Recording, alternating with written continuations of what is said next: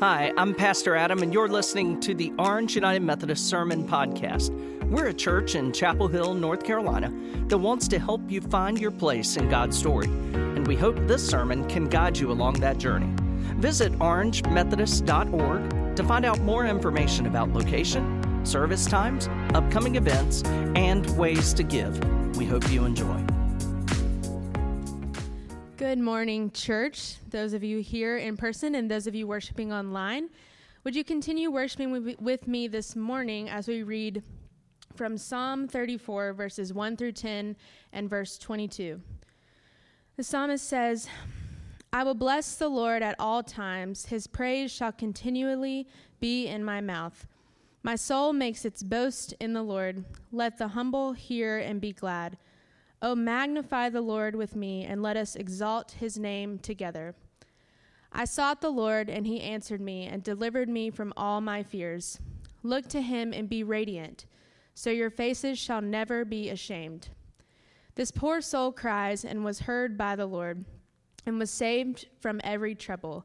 The angel of the Lord encamps around those who fear him and delivers them.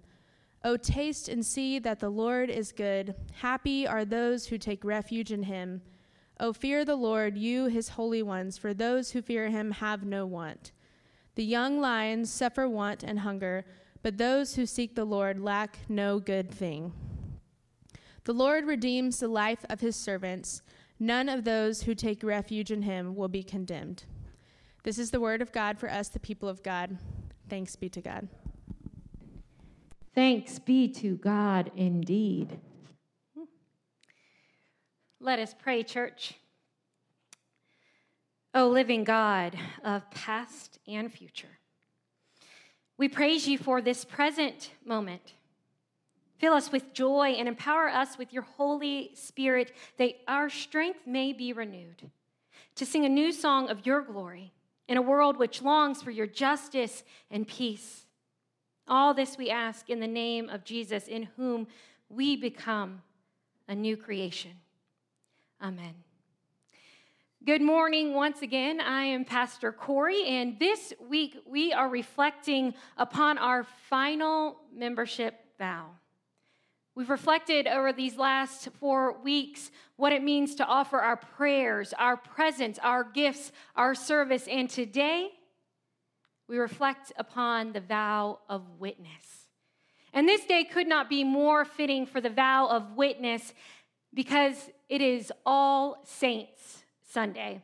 And All Saints is a day in the church where we pause to remember all the saints of the church, those known and unknown who have gone on to glory, and we celebrate their story, their witness. We celebrate the ways that their faith inspires ours and will continue to inspire others in faith. And so today we do reflect upon those saints, especially the two that Orange names as those from our congregation who have passed this year, Ruth Ashworth and Terry Beecham, and we have lit 2 candles in their memory this morning. As a reflection of our love for them, of our memory for them, we give thanks to God for their lives and for their witness. And we do indeed celebrate that they have joined the vast communion of saints. In their lives, we hear the echo of the psalmist's words as read this morning, "I will bless the Lord at all times. His praise shall continually be in my mouth. My soul makes its boast in the Lord, and let the humble hear and be glad." All Saints is one of the lesser-known feast days on our Christian calendar. It doesn't receive the same grandeur and pomp that, say, Easter or Christmas or Pentecost receive. Those mountaintop moments in our Christian year. And sometimes in our act of worship, just as in our own lives, we put so much emphasis on them. We mark our year based upon them, not just celebrations like Christmas or Easter, but those special occasions or rituals. I had actually quite a mountaintop weekend last week, I had the privilege of presiding at a baptism, a wedding, and a funeral. Spiritually, these special holidays or celebrations, they're often described theologically as thin spaces, where heaven and earth are just somehow mysteriously closer than in our ordinary day-to-day. These are moments that we have all mutually agreed to pause for, to literally stand still and look out, look up, to witness. We need these mountaintop moments because they give us a glimpse of heaven.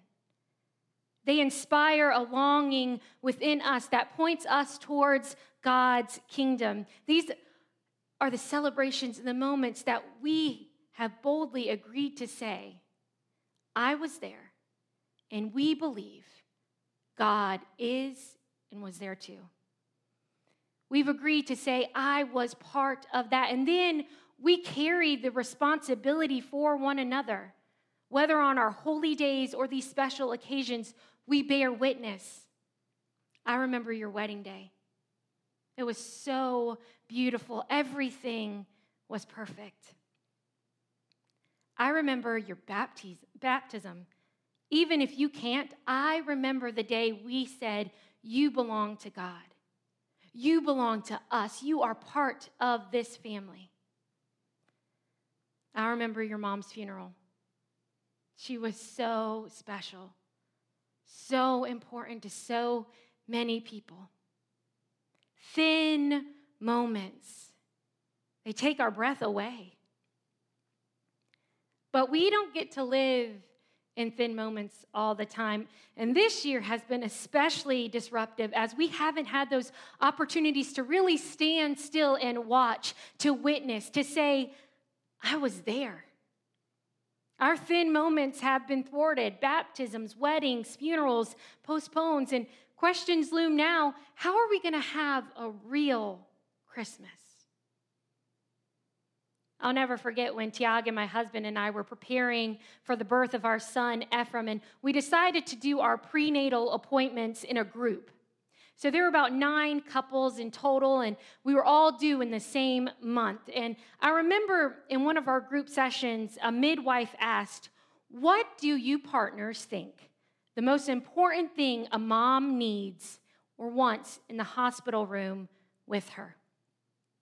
And a few of the dads laughed and said, her playlist. She has to have her playlist. And another quipped, my hand, hopefully not to break, but to hold. And another said, oh, she cannot live without that super expensive pillow. Looks weird, that we got off Amazon.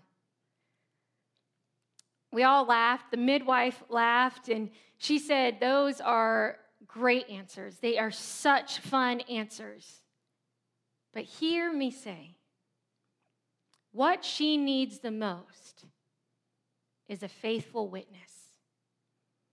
What she needs most is a faithful witness. Someone to say, I saw you.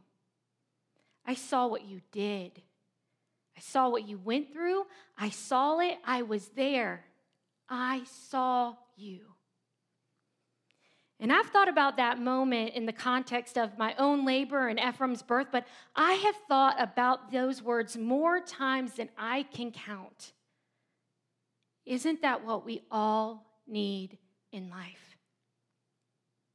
Not just in the mountaintop moments, not just in the thin spaces, a faithful witness to see us, to see our pain, to see our joy, to see us evolve and change and grow, to bear witness to who we are and what we've been through. The faithful witness is in the birthing room. The faithful witness sees it all and bears alongside it all. The faithful witness is not just in the joyous aftermath to peer over the top of the stroller and say, so sweet, worth every minute, right? Because that's the mountaintop witness. And the mountaintop, although it's not untrue, it isn't the fullest reflection of our lives and our discipleship, of our complexities. The birthing room witness is a more accurate accounting. It is a fuller knowing of who we truly are. We don't live on the mountaintop. We love the view. But we don't live there. Most of us can attest to that this year more than ever, I'm sure. Who is the faithful witness? Who are the faithful witnesses in your life? The psalmist here in chapter 34, according to the Message translation, says, God met me more than halfway. Look at God. Give God your warmest smile. Never hide your true feelings. Church, saints, God is our first faithful witness. On this day, we celebrate the witnesses only because God bears witness to us first. From our very creation, God is our most faithful witness. Let that sink in. God is in the birthing room in every moment, mountain or valley, our most private and sacred to our most public. God is our faithful witness. God knows it all, and yet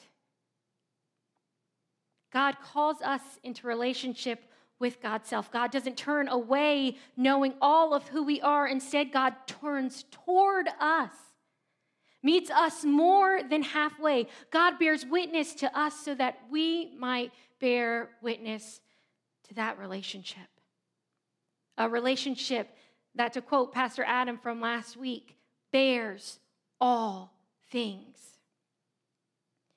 How counter to the world of relationship that we live in. Our human relationships, they're so fragile. We struggle to bear so many things together. And yet God is so committed to demonstrating God's love for us that he sends Jesus as a physical witness to our pain and our suffering, and to our joy and our hope. And then we're called to be witnesses to Jesus' story lived out, his life, his death, his resurrection. Jesus gives us our story by telling us who we are in baptism, beloved, and calling us to remember that in every time we gather at this table to receive the bread and the cup. Jesus tells us who we are in the ordinary, in the simplicity of water and bread in a common cup. Jesus lives in our ordinary, bears witness to and gives meaning to our everyday. And in doing so, Jesus calls us into the extraordinary work of building his kingdom on this earth, to be faithful witnesses. God is not just God of the mountaintops, but of our monotonous, boring, beautiful existence. That relationship can seem so distant or beyond our day-to-day, but it isn't. What defines our lives are actually the monotonous rhythms and routines. Our parenting Sunday school class is reading a book right now called The Liturgy of the Ordinary by Reverend Tish Warren.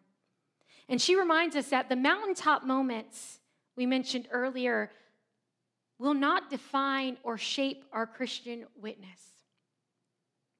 Rather, it is the way we spend each day, each minute in our ordinary lives that will create and reflect our Christian lives. The birthing room witness, the brushing teeth witness, the stuck in traffic witness, the checking email witness, the making dinner witness, the gathered at the table witness. How we spend our minutes in not just 1 hour on Sunday, Those ordinary moments will define our Christian witness, and they will tell our story.